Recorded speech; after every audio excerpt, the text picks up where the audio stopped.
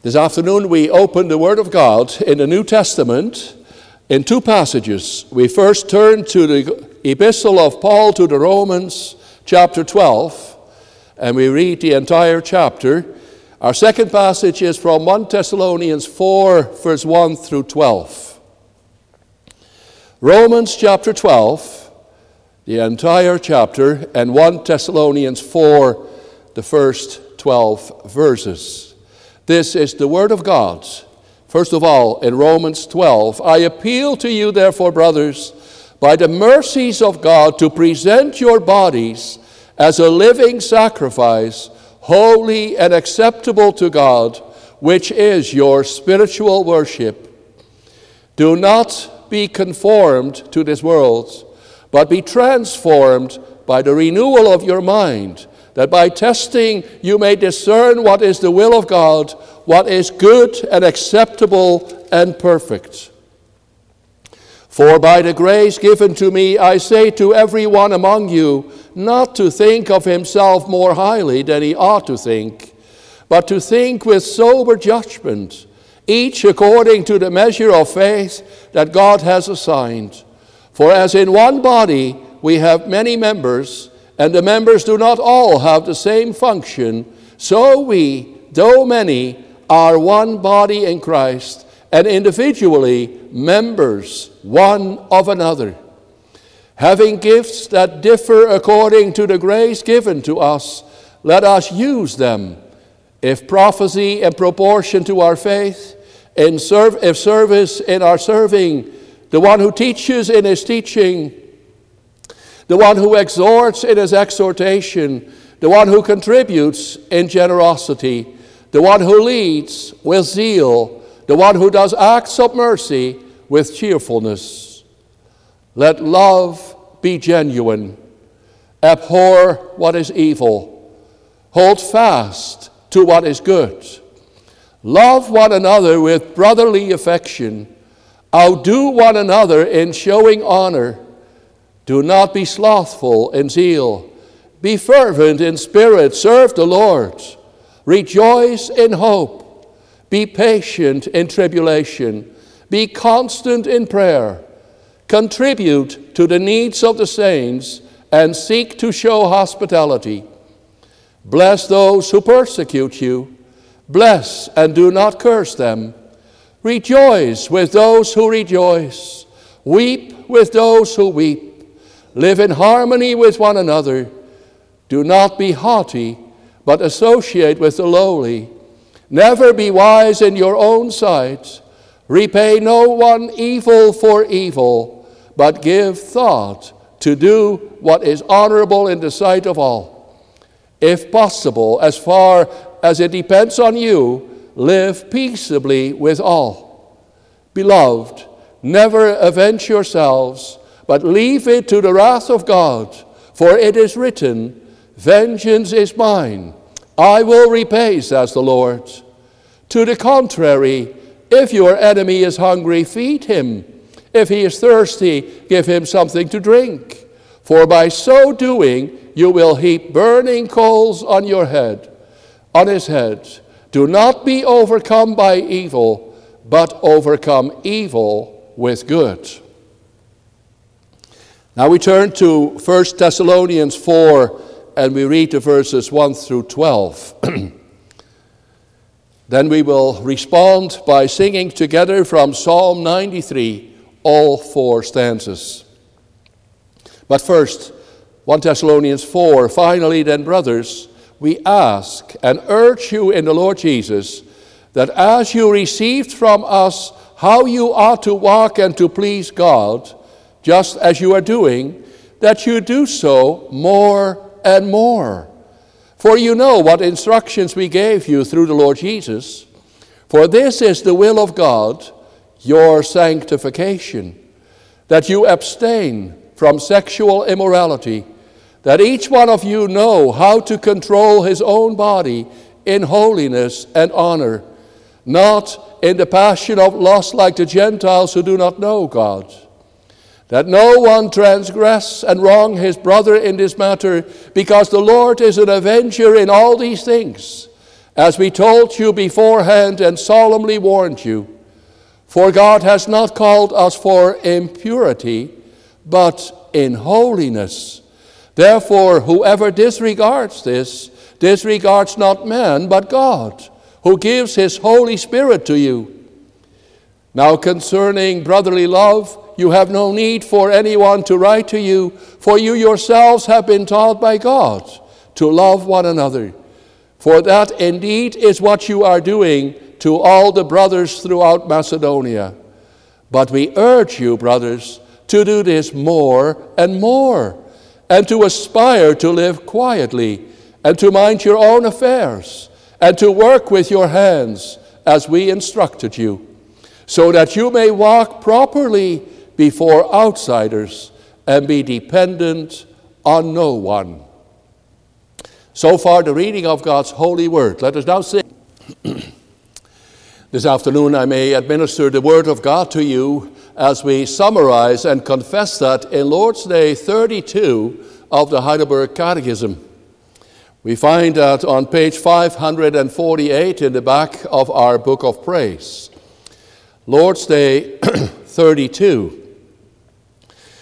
We echo the word of God in that confession, saying, since we have been delivered from our misery by grace alone, through Christ, without any merit of our own, why must we yet do good works? Because Christ, having redeemed us by his blood, also renews us by his Holy Spirit to be his image, so that with our whole life we may show ourselves thankful to God for his benefits, and he may be praised by us. Further, that we ourselves may be assured of our faith by its fruits, and that by our godly walk of life we may win our neighbors for Christ. Can those be saved who do not turn to God from their ungrateful and impenitent walk of life? By no means. Scripture says that no unchaste person, idolater, adulterer, thief, greedy person, drunkard, slanderer, robber, or the like, shall inherit the kingdom of God. That's our confession of the Word of God.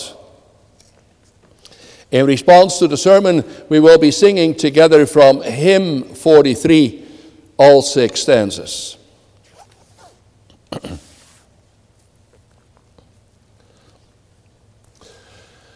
Beloved congregation of our Lord Jesus Christ, the words change and renewal, brothers and sisters, are very popular in our time. People who don't like change and renewal will miss out, will be lagging behind sooner rather than later.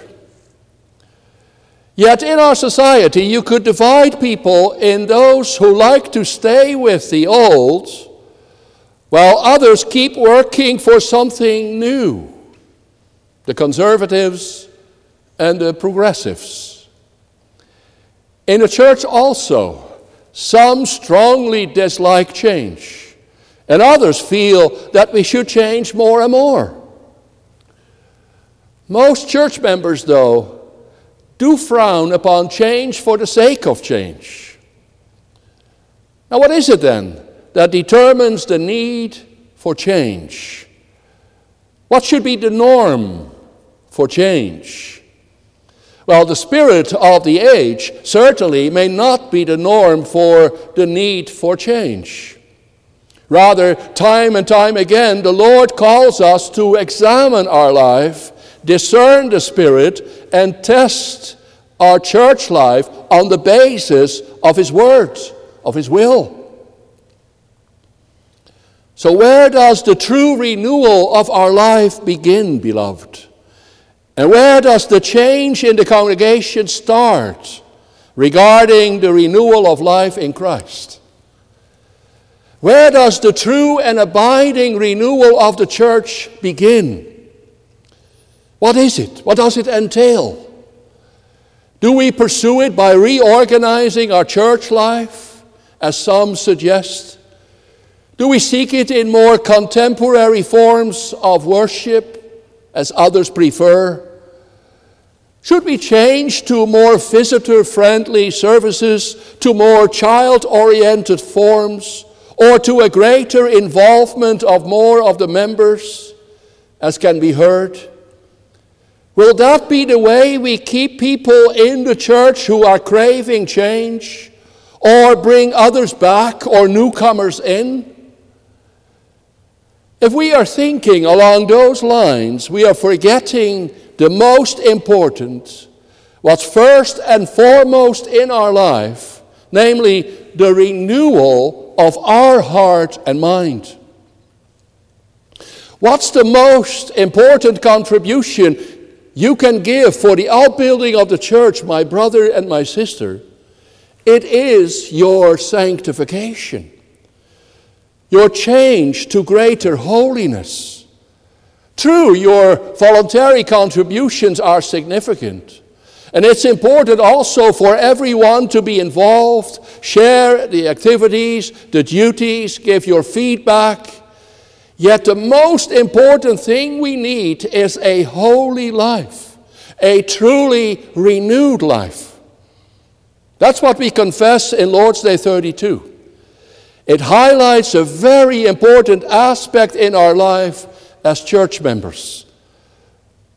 Most of us have been born and raised in the church, received a covenant education, and studied the Bible.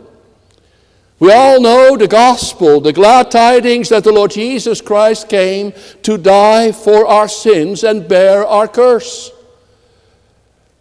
Does that mean that if you know, believe, and accept this, your life doesn't need change? Could you be a believer without seeing Christ change your life? Can you be a Christian and still live for yourself? You can't. Lord's Day 32 says, we must do good works, because Christ doesn't only redeem us by his blood, he also renews us by his Spirit to be his image. This afternoon, beloved, with Lord's Day 31, I wish to pursue the message we heard this morning a bit further. Living by faith means that you and I truly want to change our life in love and thankfulness to God for Christ and what he did for you and in your place, dying for your sins and rising for a new life. It means a change from living for ourselves, following our own heart, to a life that is lived for God, in thankfulness for God's love for you in Christ. As the Apostle Paul says in Romans 14, verse 7, whether we live or die, we belong to the Lord. Then Paul adds there, for this very reason Christ died and returned to life, so that he might be the Lord of both, the dead and the living. So I proclaim the deliverance in Christ calls for the sanctification of our life by his Spirit. We see, first of all, why Christ's deliverance calls for our sanctification. Secondly, what Christ's deliverance calls for in our sanctification. And thirdly, how Christ's deliverance shows in our sanctification. So I summarize it as follows. The deliverance in Christ calls for the sanctification of our life by his Spirit. We look at the why that is so, the what it entails, and the how that will show. So first of all, why Christ's deliverance calls for our sanctification. When the Lord delivered the Old Testament people, brothers and sisters, he did so to set them apart, to live for him again.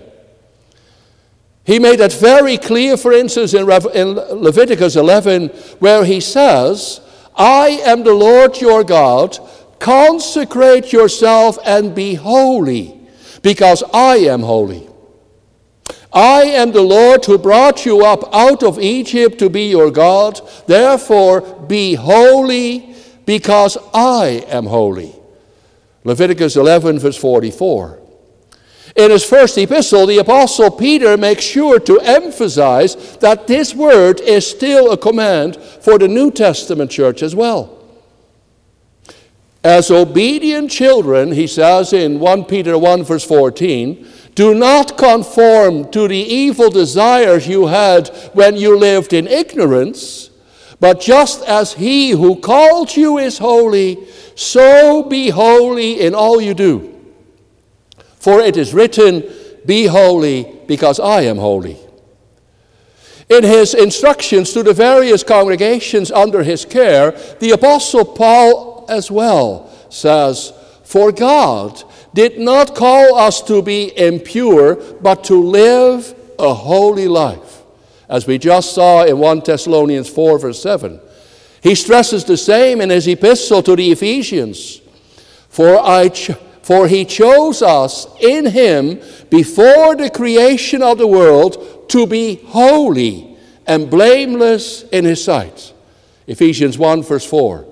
And in chapter 5 as well, Paul writes, Christ loved the church and gave himself up for her to make her holy, cleansing her by the washing with water through the word, and to present her to himself as a radiant church, without stain or wrinkle or any other blemish, but holy and blameless. In Romans 12, we read the same. Therefore, I urge you, brothers, in view of God's mercy, to offer your bodies as living sacrifices, holy and pleasing to God. This is your spiritual act of worship. In 2 Corinthians 7, verse 1, he writes, since we have these promises, beloved, let us purify ourselves from everything that contaminates body and spirit, perfecting holiness out of reverence for God. Indeed, beloved, this is the instruction of God's holy word, which we may sum up with the words of Hebrews 12, verse 14. Make every effort to live in peace with all men and to be holy. Without holiness, no one will see the Lord. You hear that? Without holiness, we won't see the Lord. Is the preaching ever a key of the kingdom of heaven? Without holiness, we won't enter this kingdom and see the Lord. For our sanctification is of life importance. Yes, and then our catechism students already know this meaning of our sanctification. Sanctify, that means we are made holy, declared holy, set apart, devoted to live for God again. What that means? Well, it means that we live again in the sight of God, in the light of God's face, in the warmth of God's Sun of righteousness. As the sun gives light and warmth, it makes life possible. The sun is beautiful and glorious. It makes life happy. The sun is dangerous too, though, and you can get burned. God, too, is a consuming fire. Hence, we have to deal properly with the sun so that we have life and walk in its light.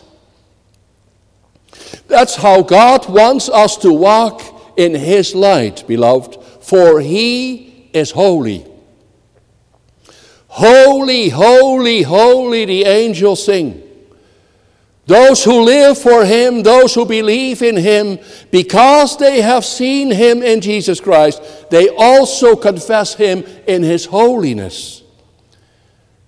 They also are renewed by his Holy Spirit, renewed in the image of Christ, in true righteousness and holiness. That's when we exude that same holiness, radiate God's warmth, God's love, God's purity, God's light. We become children of light who hate darkness and the works of darkness. We are church of the Lord Jesus Christ, a holy Catholic Christian church. We become communion of saints more and more. That is the communion of holy ones, literally. Hence, what is most important contribution you can make to the church, also to our Ancaster congregation, your holiness, a holy life. Right? Well, yes. But how popular is that? How gladly do we aspire for such a renewal? That's the significance of Lord's Day 32. A pursuit that's highly neglected in our time and age. And why is that, beloved? How come the work of sanctification has become neglected so badly in our time? Well, in the first place, there is the common inclination to leave the attention for Christ's work at the forgiveness of sins. And I'm sure the catechism students recognize this very much when I would ask them the question, why did Christ come to earth? For the forgiveness of our sins, they will say. That's it? Yes, Rev, that's all. Nothing more? Do we only celebrate Christmas and Good Friday? No, Rev, also Easter, Ascension Day, and Pentecost. So, why did he give the Holy Spirit to his church? Oh yeah, of course, for the renewal of our life. Yes, dear students, I would say, never forget the sanctification of your life. Never read the Word of God inspired by this Holy Spirit without asking yourself, what does the Lord teach us, show us, instill in us by this passage? Also read the Word time and time again in order to know God's holiness, His power, His majesty, His justice, His love, and His mercy. Know the Lord, the holy God, that you also may be holy as He is. He is the Lord God, our Heavenly Father in heaven. In heaven, that is the Almighty and Holy God who loves you and helps you and wants to see you live for Him. Beware that you don't make Him into a Santa Claus, rather than the great and pure and holy fire whose holiness we must hear and see and feel in our life. I trust that you don't mind this bit of a catechism teaching, beloved, so that you actually know what's going on in it from week to week in our catechism classes. Your children, and we all, must be trained, you see, also in listening, in discerning, and in learning to test the spirits. It's not only outside the church, you know, that faith has become a matter of emotion. A church service has to give me a kick. The comfort given there must make me warm. The sermon has to make me feel good. This 21st century feel happy faith, however, isn't very conducive for sanctification. When the preaching calls for holiness, we are called to give ourselves away. Give up something. Change. We are people who rather receive. So we ask ourselves, what did I get out of it? Rather than discerning what God received from us, what God is awaiting in us and wishes to see in our life. You see, we are living in a world in which people want to know themselves what is good or not, what's right or wrong.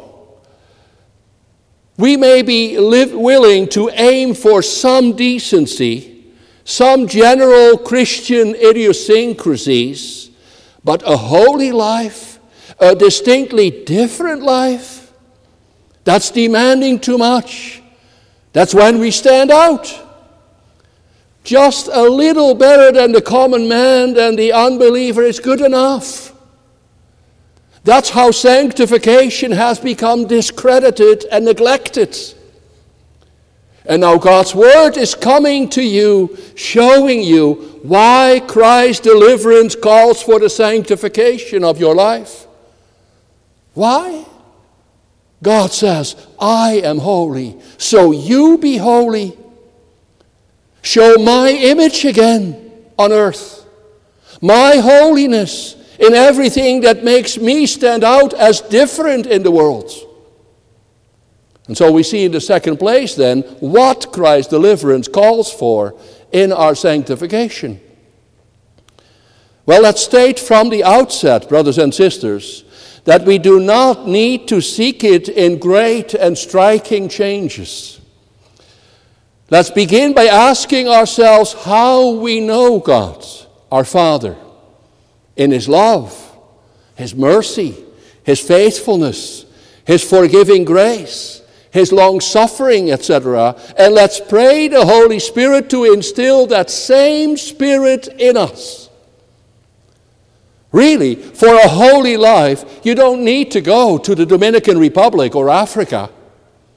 Even though it's beautiful when some aspire to show their care for the distant neighbor by going there to bring some relief. You can show that in the local hospice and food bank too. We are not called to impress others by the great things we do, as long as we are faithful in the everyday tasks and duties in life. Let's show in word and deed the light of God's Son. Let's work on our marriage in the midst of a society with separations and divorces. Let's show ourselves honest and fair in a work atmosphere of cutthroats and crooks. Yes, that also includes the simple and sober conversion and repentance of that which Lord's Day 32 mentions. For those who are greedy shall not inherit the kingdom of God. Neither will the unchaste person, idolater, adulterer, thief, drunkard, slanderer, robber, or the like. In other words, sanctification starts at home, shows at work, and appears in society. Yes, beloved, I should stress that at this time, sanctification starts at home. You know, every fall I attend a meeting of our local high school where ministers in this region speak with the principal and vice principals. One of the points of discussion has been the lifestyle of the students. Indeed, the matter of drinking, drugs, and sex were mentioned. But you know what was most disconcerting in that discussion? The example too many students receive at home. The example, for instance, of a student who brags on Monday that he got drunk with his father on Saturday. Just one example, a single case. I wish. When children watch their parents drink too much, which is just too common in this time of affluence, as also our so-called Reformed families show, then we should not be shocked when we hear the numbers of students drinking or using drugs. And the same applies to the matter of sexuality, the purity of our body, and the instruction of God's word that sex before marriage is against God's will. When this instruction is replaced by uncensored TV watching, movie going, and internet usage, We should not be shocked at the number of young people who are beyond the point of self-control and virginity for preservation. In my own premarital counseling instruction concerning the purpose of marriage, I have learned that the instruction in God's Word and the expression of this in the form for the solemnization of marriage, namely that beside companionship, procreation is its explicit purpose, I have learned that parents and teachers corrected, opposed my scriptural counseling by advising their children to wait with this at least for the first few years. It's become the trend. Sanctification starts at home, beloved, and it begins with our submission to the Word of God. It shows in the smaller matters of life, the everyday interaction of parents and children, of brothers and sisters in the Lord. It's a matter of the Holy Catholic Christian Church, the communion of saints, and God's holy people. As our Lord's Day shows, so that with our whole life we may show ourselves thankful to God for His benefits, and He may be praised by us. Is that what we are living for? Still. You know, maybe this sounds surprising, but that's not what people are living for. They want to live, they desire love, and they favor law and order, but living for God, while that's the worst part of sin in this world, man no longer lives for God. Yet from Him we are. In Him we live and have our being forever. From Him, through Him, and unto Him are all things, and to Him be the glory now and forever. That's why I mentioned already, when you come to church, with all due respect, it's not important, first of all, what you got out of it, or your children for that matter, but what God gets out of it, what God gets out of you and your children. What are you doing with it in your life, in your families, after church, so that you may show more thankfulness to God for His benefits? Hallelujah! Praise the Lord. That's what sanctification is all about. Namely, that I don't live for myself, but for Him. Yes, and then you will also benefit yourself, beloved, as the Catechism shows. Further, we ourselves may be assured of our faith by its fruit. We need that too, right? For who does not wonder at times, or doubt, or feels insecure about the forgiveness of our sins, or about the condition of his health?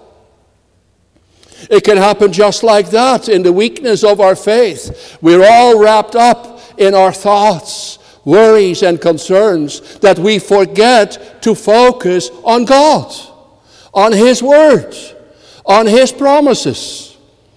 Well, then sanctification is called for a repentance and renewal of confidence and trust. Then your faith will be strengthened too, and your assurance will return, and your conviction, your peace of heart and mind as well. The same applies when we have neglected His will, transgressed His law. Then it's in the way of repentance and faith, in the way of sanctification and return to holiness, that we feel stronger in faith again. You have that also when you go to church. Sing together, pray together, and talk with each other that you know to belong to God and to His communion of saints. Then you are reminded, this is what's all about. Faith, hope, and love.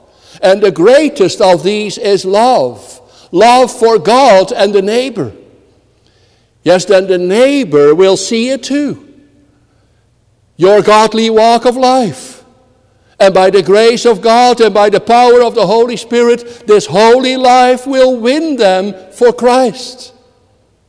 They will see it, that you are living for God, for love, and for holiness. And so we come to our third point, how Christ's deliverance shows in our sanctification. These good works should not make us arrogant, proud, like it did the Pharisees in the parable.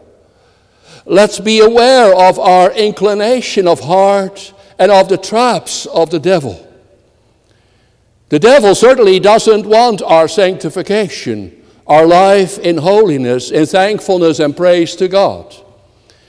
The devil, therefore, will instigate an approach that we do these good works in our own strength, to our own honor, so that we end up being holier than thou people. Then we too will come to think or say, I thank you, Father, that I'm not like those sinners, this publican. We are not like them. Let's never forget that our confession starts out in Lord's Day 32 saying, since we have been delivered from our misery by grace alone, through Christ, without any merit of our own. Our sanctification too is not our work, but Christ's, who renews us by his Holy Spirit. Our sanctification, beloved, also is Christ's work in my life. Indeed, I have to change, to repent, and become new, but by his power. I have to shine like the light in this world, but by his energy. That's why you have to go to him for a truly holy life and pray, Lord, have mercy for me, a sinner, and fill me with your Holy Spirit. He will hear your prayer and help. Work out your salvation with fear and trembling, for it is God who works in you to will and to act according to his good purpose. I am the vine, Christ said. You are the branches. If a man remains in me, and I in him, he will bear much fruit. Apart from me, you can do nothing. Remember, beloved, everyone who hears these words of mine and puts them into practice is like a wise man who built his house upon the rock. Yes, we too, as congregation of the Lord, a holy people, are called to build his church on the foundation of apostles and prophets, Christ Jesus being the chief cornerstone. That's what we have done this afternoon for the sanctification of our life. In that way we continue with falling and rising, stumbling and stammering, as we will see in Lord's Day 33, for this call for sanctification is ongoing. Why? God is holy, so you be holy. Why? Christ redeemed us by his blood and also renews us by his Holy Spirit, that we may live in the image of our most holy and glorious God. Amen.